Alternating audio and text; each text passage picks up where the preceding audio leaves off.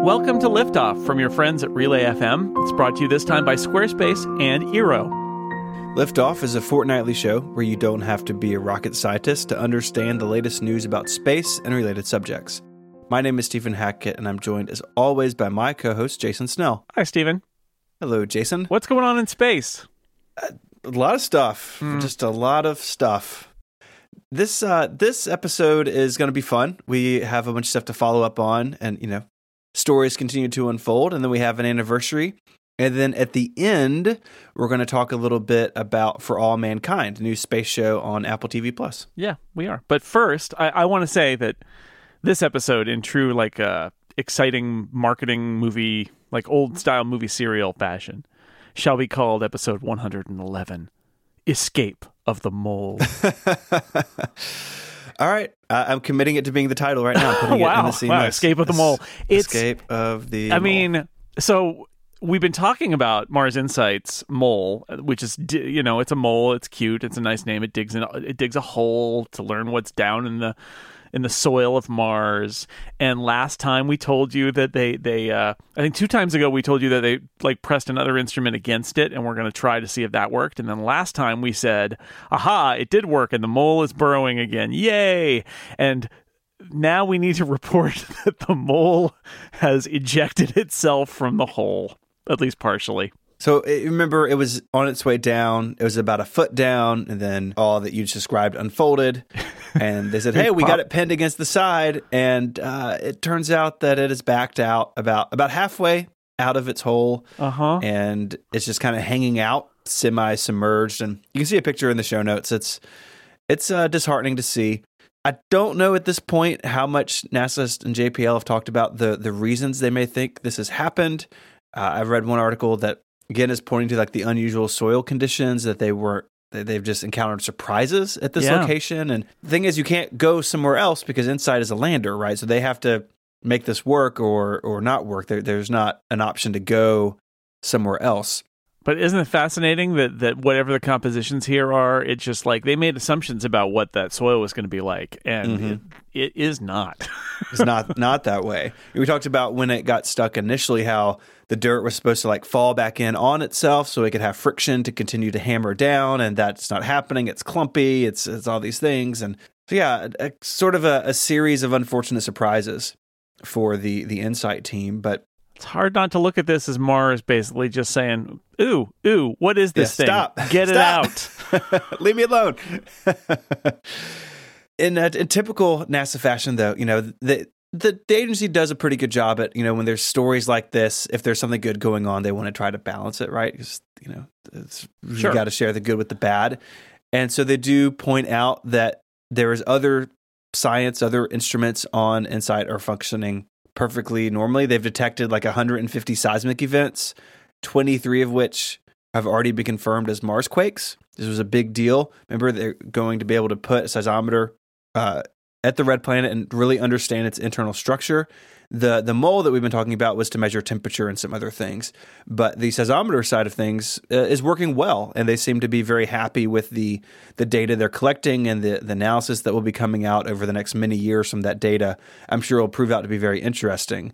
So InSight is far from a bust, but this particular instrument continues to be troublesome. Yes, the mole is continuing to cause trouble, but yeah, there's a lot going on here. This is a cool mission. It's learning a lot, but that mole is, Mars doesn't want it. Mars rejects the mole. It seems that way. No mole. It really does seem that way. So we're going to keep an eye on this story, and we will continue to update everybody. But we'll tell you where the mole is. We'll just check in every so often. Where's the mole today? Where's the mole? Anytime I see InSight come up, I've got a space Twitter list and a bunch of RSS feeds, and every time I see them, oh no, what now? Yeah, the adventures of the mole continue. Let's change gears a little bit and talk about Commercial Crew. Oh, yeah. Because just yesterday, as we record this, the Boeing Starliner capsule underwent a pad abort test in Texas. Of course, a pad abort test it's different than an in-flight abort test, which actually the Starliner will not undergo at this point. But this is to pull the capsule away and the crew away from a stacked rocket on the launch pad. So if something happens at the launch pad that puts the crew in danger and they're in the capsule, you can pull them away very quickly.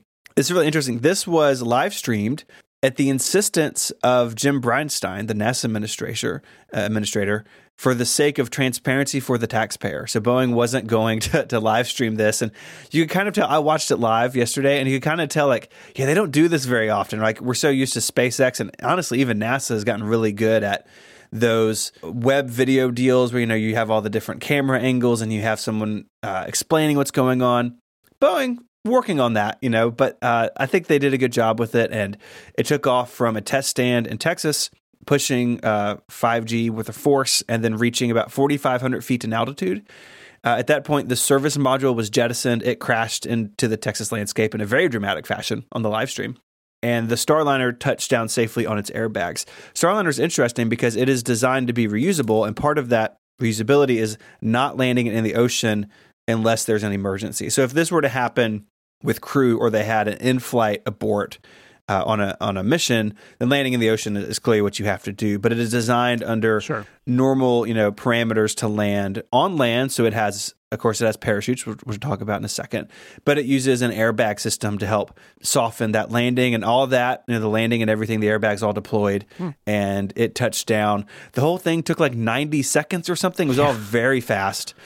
But really interesting to see, because we haven't gotten a good look at Starliner, because it's just not, Boeing just isn't as forthright with their PR as these other companies are, and so it was really exciting to see it in action finally. Yeah, it's good. I appreciate that line from Bridenstine about transparency. That no, we should show you this. That this is going on. This is sort of I think is expected now. So yeah, I think so. To see it moving forward. There was an issue, and at this point, again, we're recording the day after, so we're still sort of in like this just happened phase, and this may change. But Starliner has 3 main parachutes, and during the test, only 2 deployed.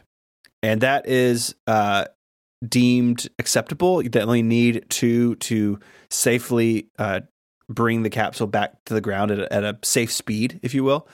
So while it's designed for 3, it can fly with 2. And at this point, Boeing says that while they're going to look into it, it does not impact their orbital flight test, which is supposed to be on December 17th, where they're going to take a Starliner, not this Starliner, a different capsule, and take that on an uncrewed mission atop an Atlas V rocket, that's all at Kennedy and like being prepared. That's really just in 4 or 5 weeks from now. And they say that that's not going to impact that flight. But it's interesting because parachutes have been sort of a point of trouble when it comes to commercial crew. SpaceX with Crew Dragon has had issues as well. And we'll see if that 17th flight, December 17th flight takes off. I expect that Boeing will have to have more parachute testing inserted into their schedule before they're ready for crew. But a notable mark on what seems to be a really good test flight yesterday. Yeah. And speaking of parachutes, SpaceX they have a couple of things that they're waiting for. They have to test their crew escape system, the one that exploded that they had to redo. They're going to have to test that. Another thing, though, that stands between SpaceX and doing their commercial crew launch with an actual crew is qualifying the parachute. They've had lots of problems. We've mentioned it before. They had to go back to the manufacturer, back to the factory. They had to do a new parachute design and then start testing that. And they've been doing a bunch of tests of the new parachute design. Apparently, they've done, as of this recording, 13 consecutive tests that were deemed successful, which is a good sign. However, only the most recent of those was the multi-chute with the Mark III parachute that they're using. And Elon Musk pointed out on Twitter, I thought he wasn't using Twitter anymore, but apparently he is still, that what you need to do is you need to do 10 of those multi-parachute Mark III parachute tests before they consider it qualified, 10 successful ones. So they've got more testing to do, but it sounds like, at least so far, SpaceX is optimistic about the fact that they've made these changes to their parachute design that is going to get this parachute qualified for Crew Dragon. It's obviously a big deal. You need those parachutes to do what they're supposed to do. Come back? Yep. Mm-hmm.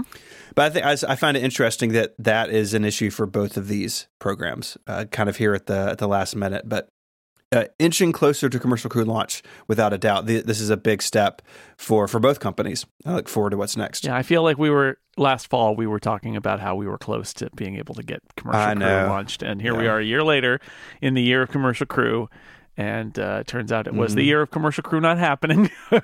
But next year, maybe. Next year. Yeah. I mean, it'll beat the SLS. That's probable. Wow. Right. That's a bet. That's a bet I don't want to take on either side. That's losing all the way around. There's this neat story about Voyager 2. We spoke about Voyager how long ago when Voyager 2 was in the news last when it left the heliosphere? It was about a year? Yeah, it was about a year ago, right? So the Voyager 1 left the heliosphere, which is defined as this sort of like the area of influence of our sun's of our sun in space. So it's emitting particles, and the magnetic field of the sun holds sway, and then beyond a certain point, that drops away, and instead you get kind of cosmic rays, and the magnetic field of the sun is gone, and it's a very different kind of environment. So that's about 11 billion miles out from the Earth. Voyager 1 already went through that, but Voyager 2 did that last year, almost exactly a year ago. And so there are a bunch of new papers this year. I think it's amazing that we have machines from the mid-70s that are still generating scientific papers in 2019. That's incredible. So what they found about Voyager 2 is that it's not in what they consider undisturbed interstellar space. Instead, they say it's in a region that's called a perturbed transitional region just beyond the heliosphere. And I thought this article that we'll link to from that NASA wrote up, I thought was really it's a good metaphor, which is think of the sun and the solar system as a ship moving through space like a ship would move on the ocean. And the idea is that the sun and you've got to think not just the sun, but the sun and its magnetic field as a ship, which means that it's pushing along as the sun moves through the galaxy. It's got a bow, and that's the magnetic field. And there's turbulence as interstellar space breaks against the bow of the sun's magnetic field. And if you think of it that way, that's where Voyager 2 and Voyager 1 are right now, is they're in this turbulent area where whatever is happening in interstellar space is bumping up against the sun's magnetic field.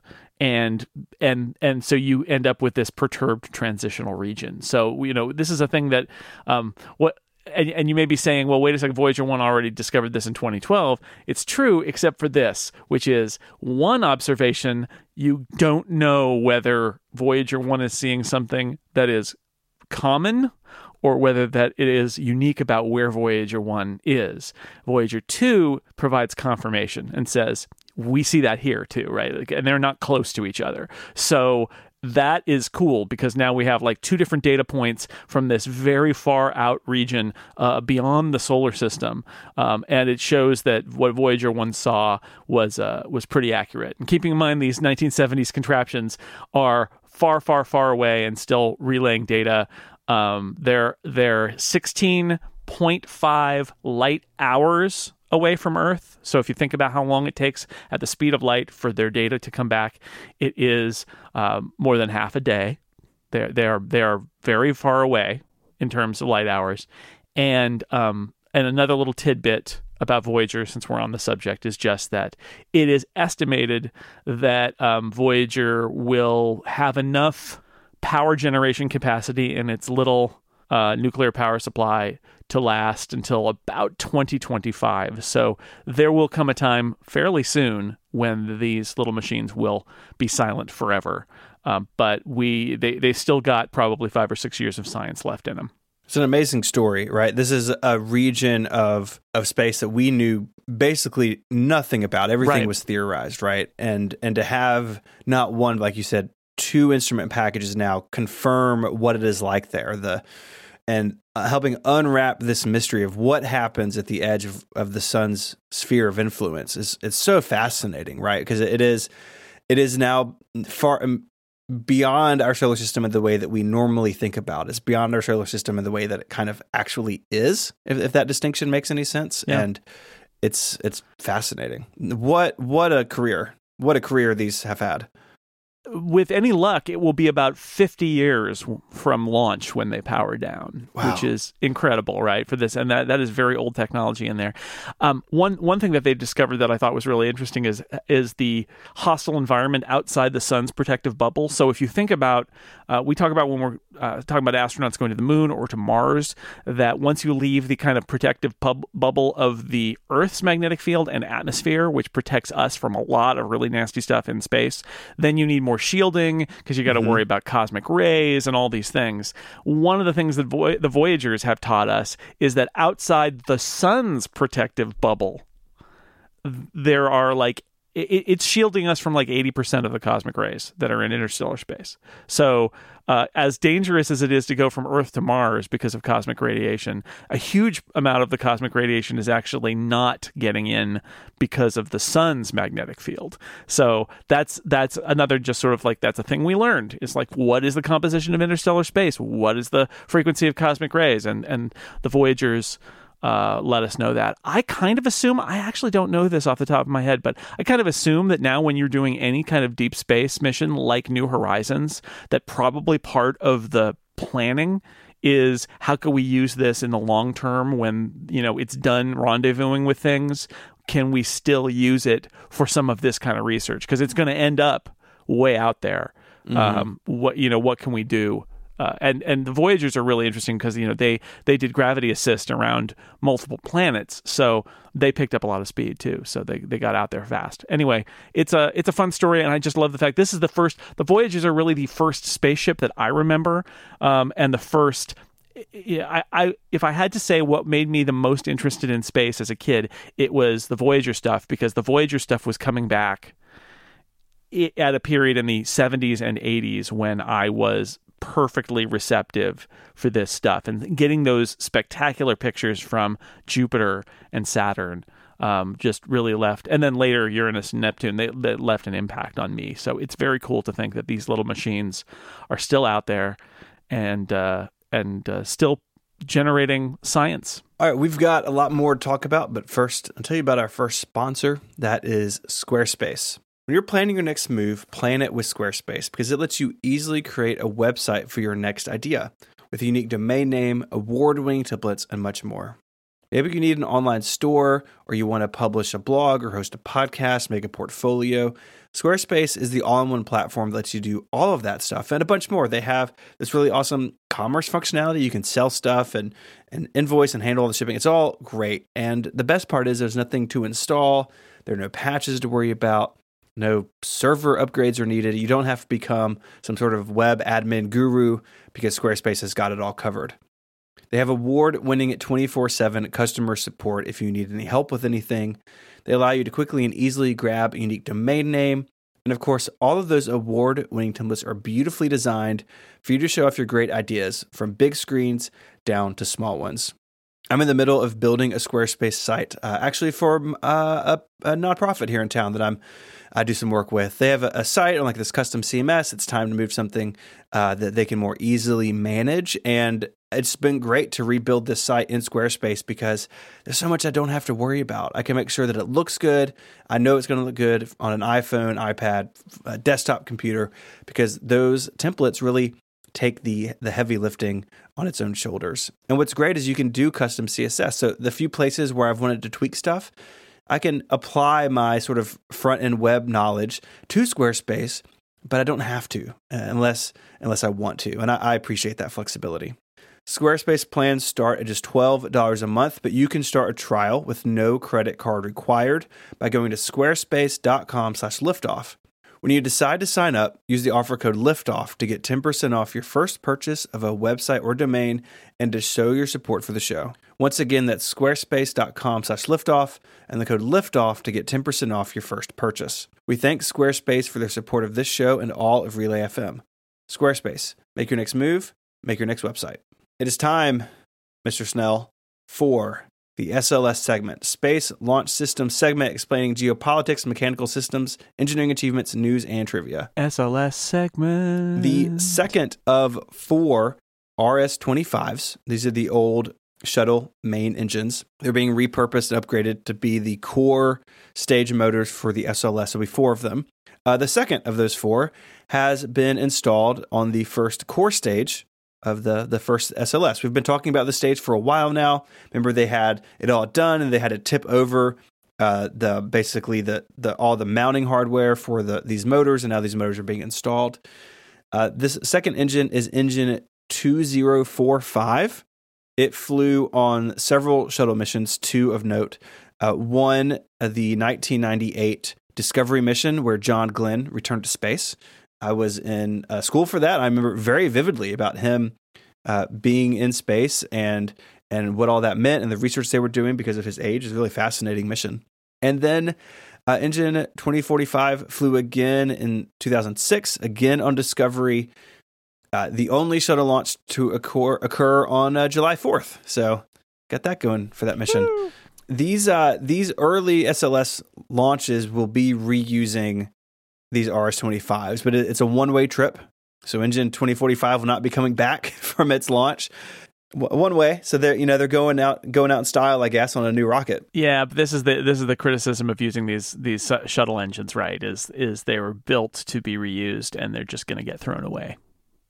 It's a bummer. They're there, and at least NASA's taking advantage of the hardware they already have, which is a big part of the SLS design because it was designed to make it go faster.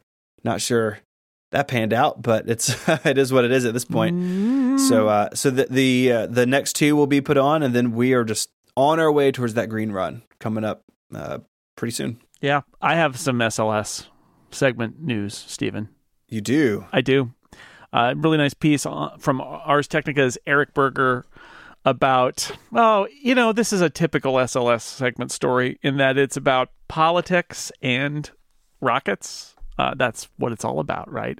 So we talk here in the SLS segment about the Exploration Upper Stage, which does not have a catchy acronym. It's just the EUS, the Exploration Upper Stage. This is the powerful additional stage that is meant to be built kind of later on in the SLS time frame, where it's going to live on top of the lower stage and make it the most powerful rocket system in the world. But it's not ready yet, and it's not going to be ready yet. In fact, Boeing is building both the main SLS and this upper stage, and it's basically been told, focus on doing what's called Block 1, which is this sort of like lightweight upper stage that's basically nothing. And it's like, get this done so that we can do these initial SLS missions without the big capacity second stage. Because of frustration with, stop me if you've heard this before, the slow pace and high cost of SLS development, NASA put out this RFP,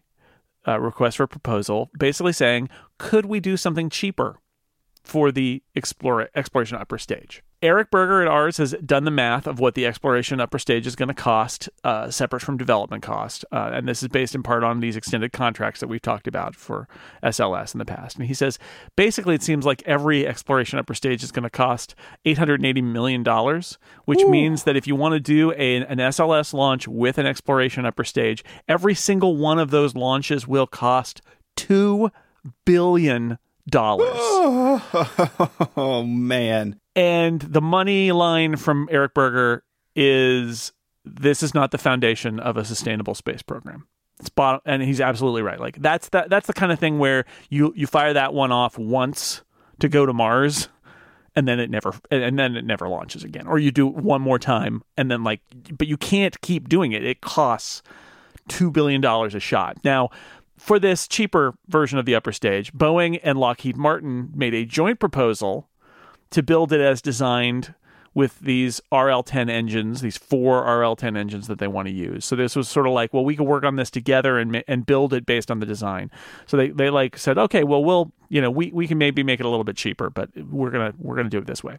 But what's interesting is that Blue Origin submitted an alternate response, and they said, here's what we want to do. We want to use a single engine, not 4 engines. It's going to be the BE-3U, which is basically a modified version of the engine they use on New Shepard. It is the upper stage engine for New Glenn, which is their orbital rocket that they're working on.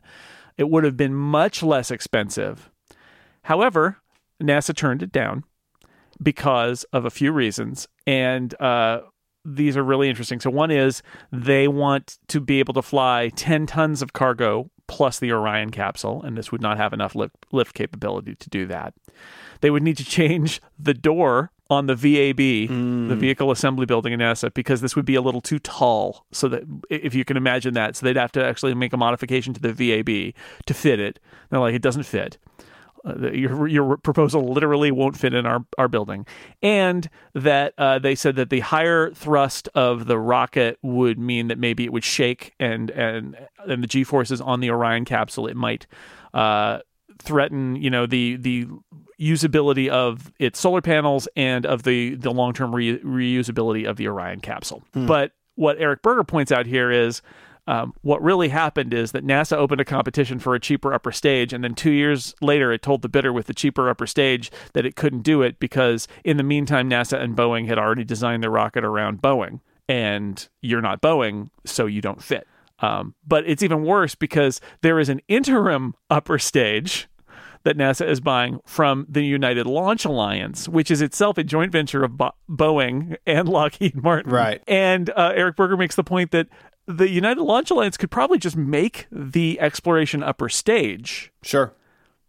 Why won't it? It's because then Boeing would have to share the profits with Lockheed Martin instead of keeping it all for themselves. So the end result, and this is just so brutal, and read the article, it's in there in way more detail, but it's like the end result is NASA keeps paying Boeing for a project that is years behind schedule, billions over budget, still hasn't flown, and has now made a bunch of long-term contracts with Boeing for at least a decade to keep doing this.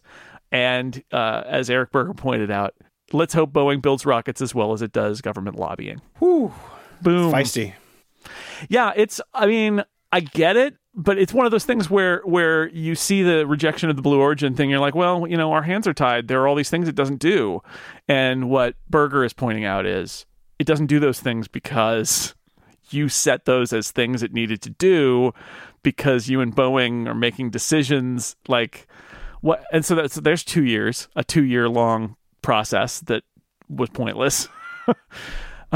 Anyway, I don't know what's going to happen with the SLS. Every time we talk about it, I get a little more disappointed. But the $2 billion per launch with the upper stage is this is one of those areas I feel kind of resigned to the fact that SLS is going to happen for a while.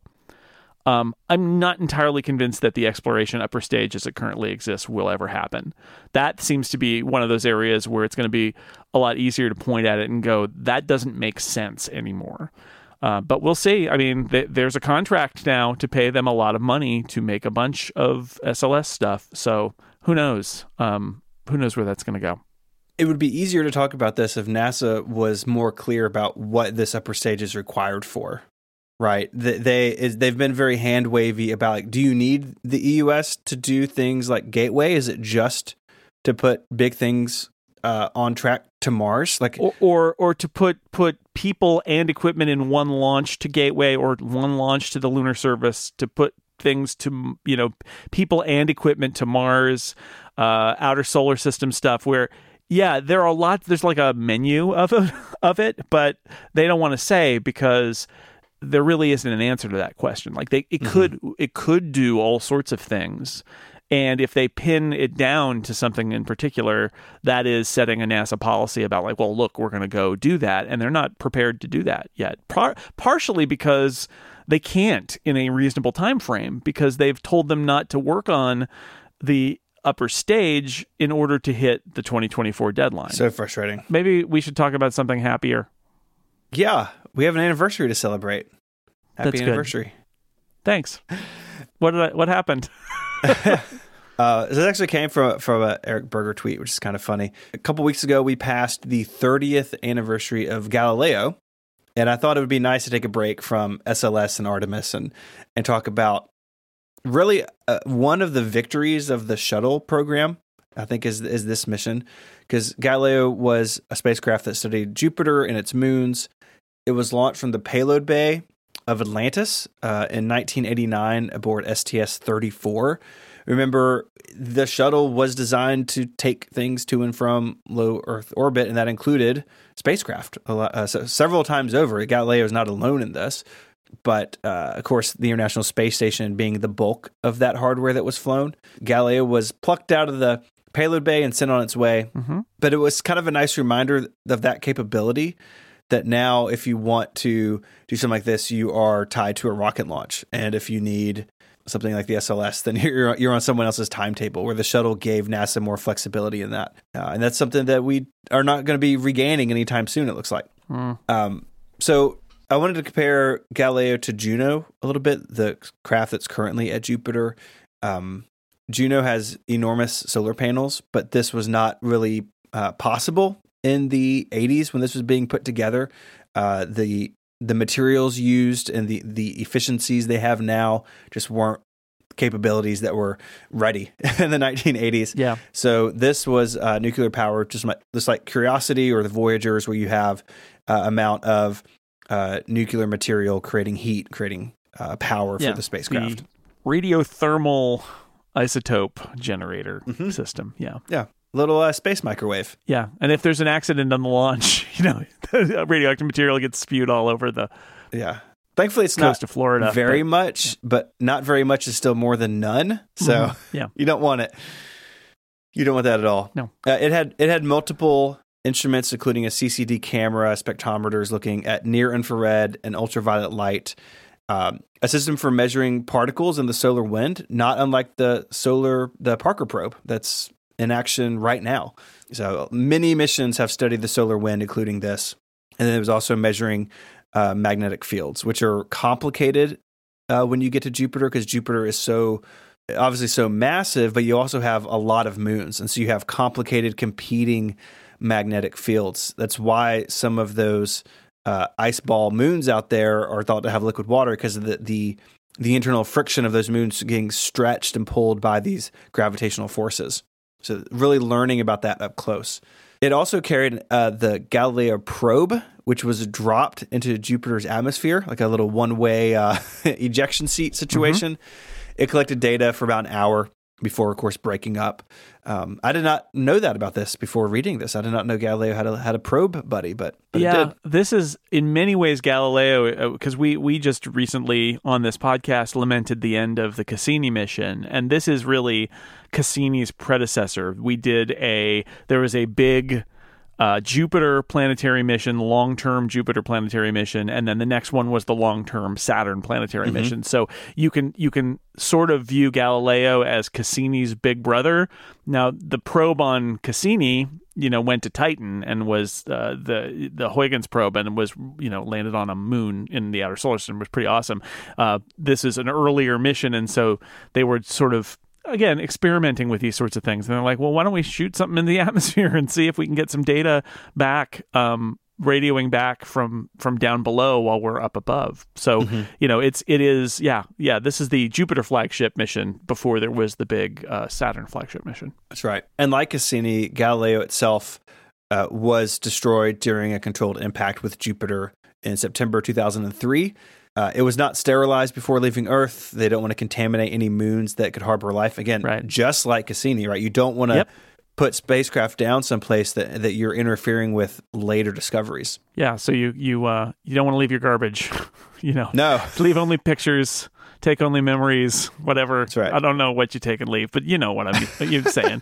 Leave only landers, take and throw away your space probes in the planet. Before you go.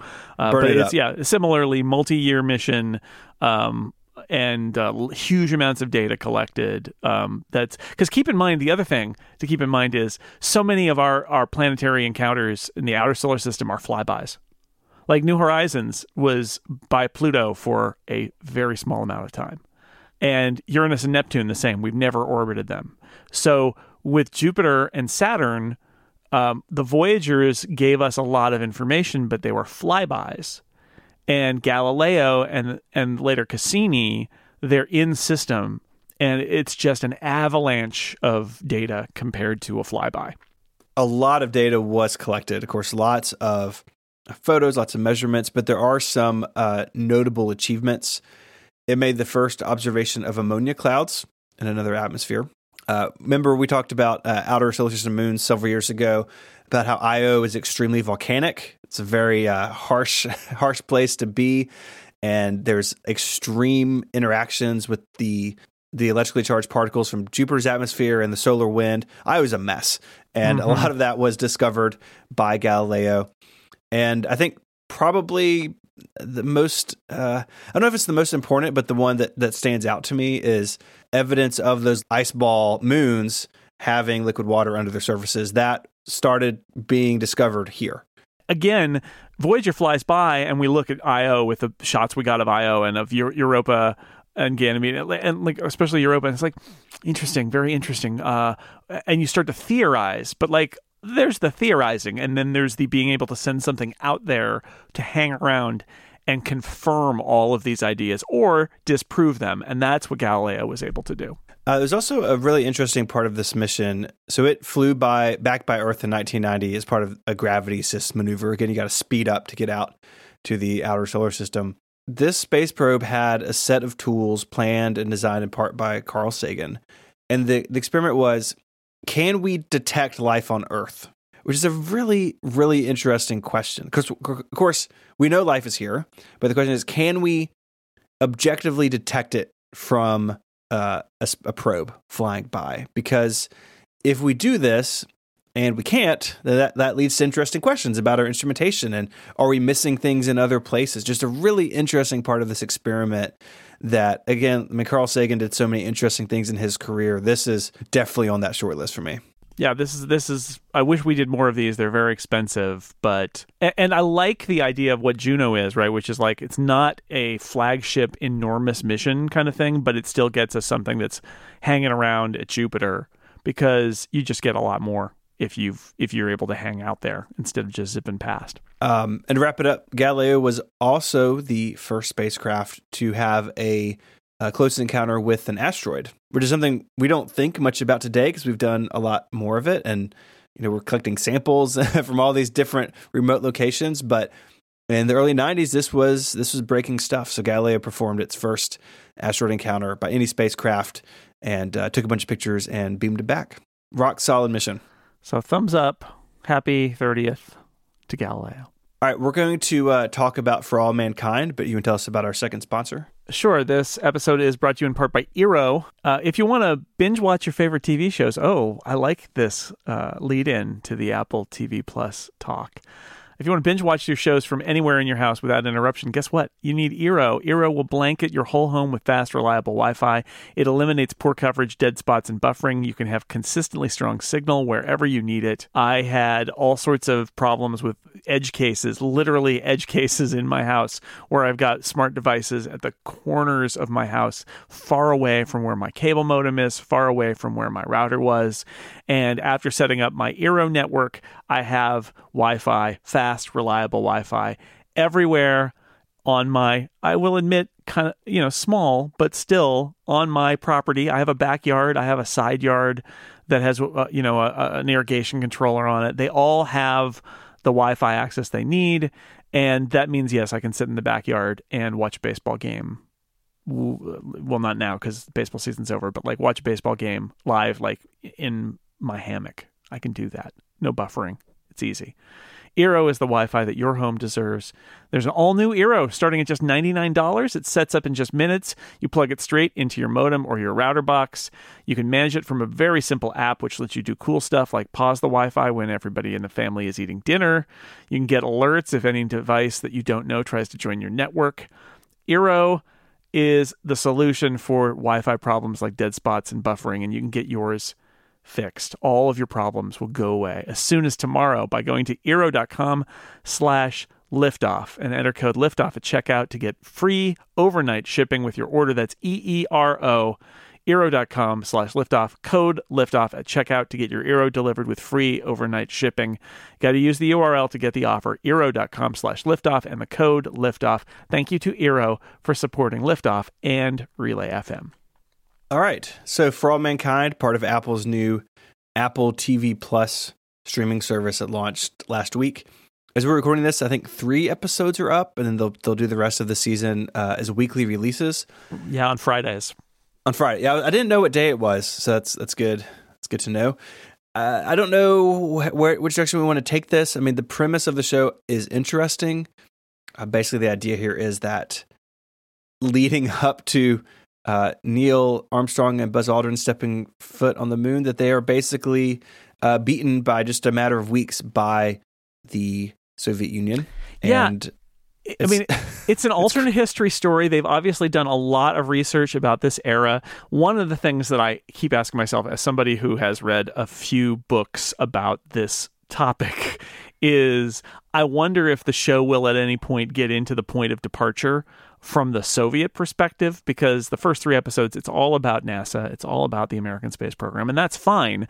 But anytime you watch an alt history thing where history diverges at a particular point, you do sort of ask the question, how did that happen? What was the divergence? And the show, at least in the first 3 episodes, does not show you that. It's just the Russians do stuff. They're completely off camera. We don't have any Soviet characters of any kind. You know, is it that Korolev lived into the late 60s and was able to push his agenda forward? It's unclear. Maybe they'll get there.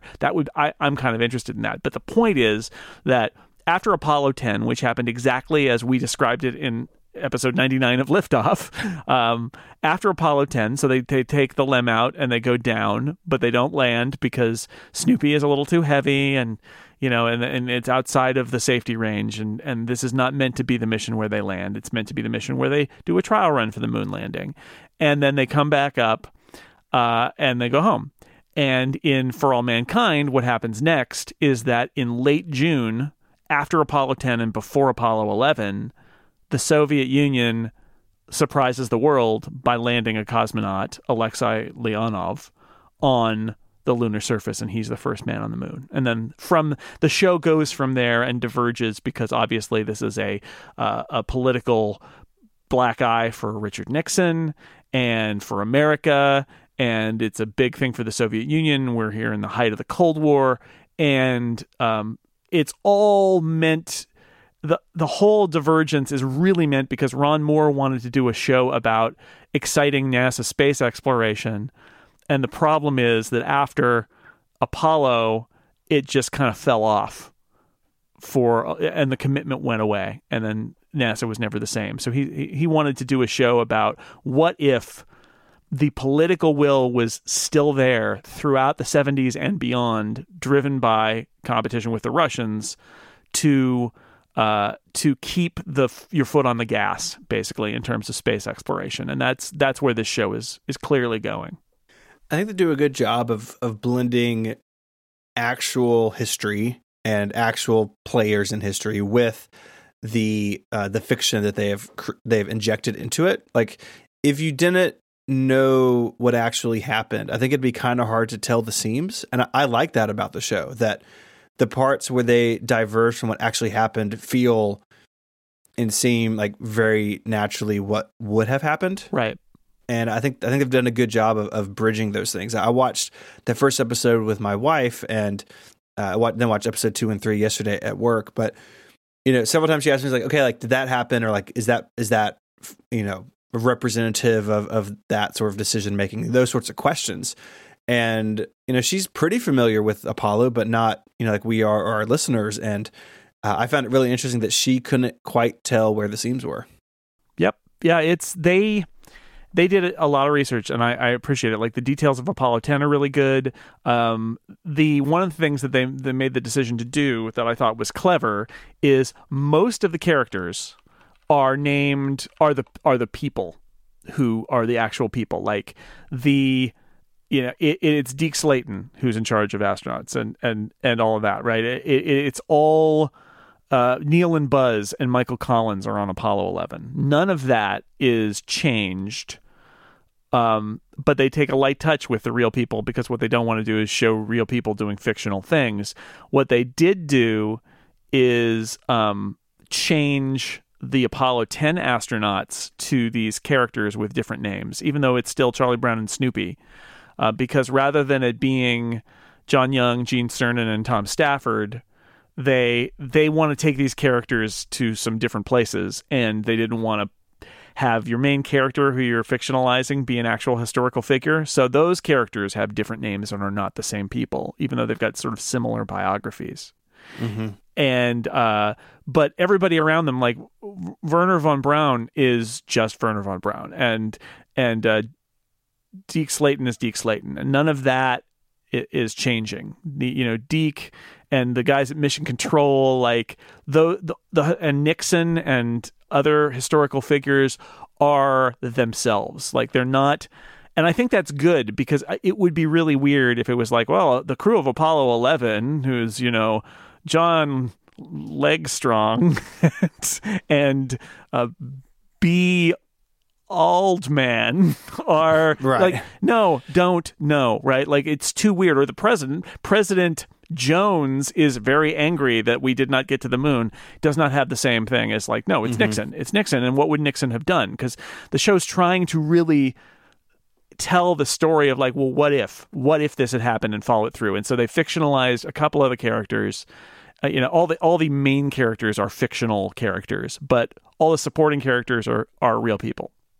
Yeah, I like that a lot, and it gives it, like you said, it gives it a weight and a realness that it wouldn't have otherwise. And it's interesting too that at least so far, the story is very focused on those Apollo 10 astronauts, and a couple of which are going to be on Apollo 15, which we haven't seen yet in the 3 episodes. But the Apollo 11 crew, which everyone is they're so well known, at least so far, play a very minor role. Apollo 11 itself has a pretty minor role until the very end of episode 1, and then the series moves past that very quickly. And I think that's good, especially this show coming out this year. To spend a lot of time on the first American moon landing would be a weird move, I think, given that it's the 50th anniversary and we've already kind of been soaked in it. Yeah, and in this world, it's just the first American moon landing. Neil Armstrong's the first American man on the moon, right? Not the first man on the moon, and that makes a difference. And they instead the show takes, without getting into any deep spoilers here, the show knows how familiar you are with the story of Apollo 11. And so it uses that, and without going into details, Apollo 11 doesn't quite go down the way it actually did. And I think that's the show saying, you see, history is not happening the way you think. Mm-hmm. Anything could happen now. Anything could be different. So don't be complacent that you think like you know what will happen next, because this is a different world and it's going to have different things happen to it. And this show does telegraph the fact that the Apollo 10 astronauts are main characters suggests that they have an interesting role to play, whether it's a leading role or whether it's being kind of attached to various kind of through lines of the story, so that there's always an observer or a participant who we know. However they decide to sort of thread that through, obviously they're going to have a big impact because they're the characters that have been chosen to be the main characters of the show. What do you think about the pacing of the show so far? I saw some complaints on Twitter that people felt it was slow and drawn out. And as someone who is, I've seen both. I actually saw a complaint the other day that they thought that it went too fast, and it was going through the history of it too fast too. So I think everybody's got to. Well, I didn't have a problem with it because I feel like every episode is its own thing and it's trying to tell the story in little pieces. And I guess everybody can have their judgment about how they want to have the show be paced. But the 3 episodes I saw, I liked it. I think you need to set that world, and you really need to get people's head around the fact that this is an alternate history. And the pace does pick up in episode 3. I feel like the first 2 episodes really do have to lay a lot of groundwork in terms of what this world is and how it's going to work, and that episode 3 is unconstrained from that in a way. It's like it's free to just fly and be its own weird thing that it is. But I didn't have a problem with it. Like I'm the target audience for this show, but I didn't have a problem with the pacing.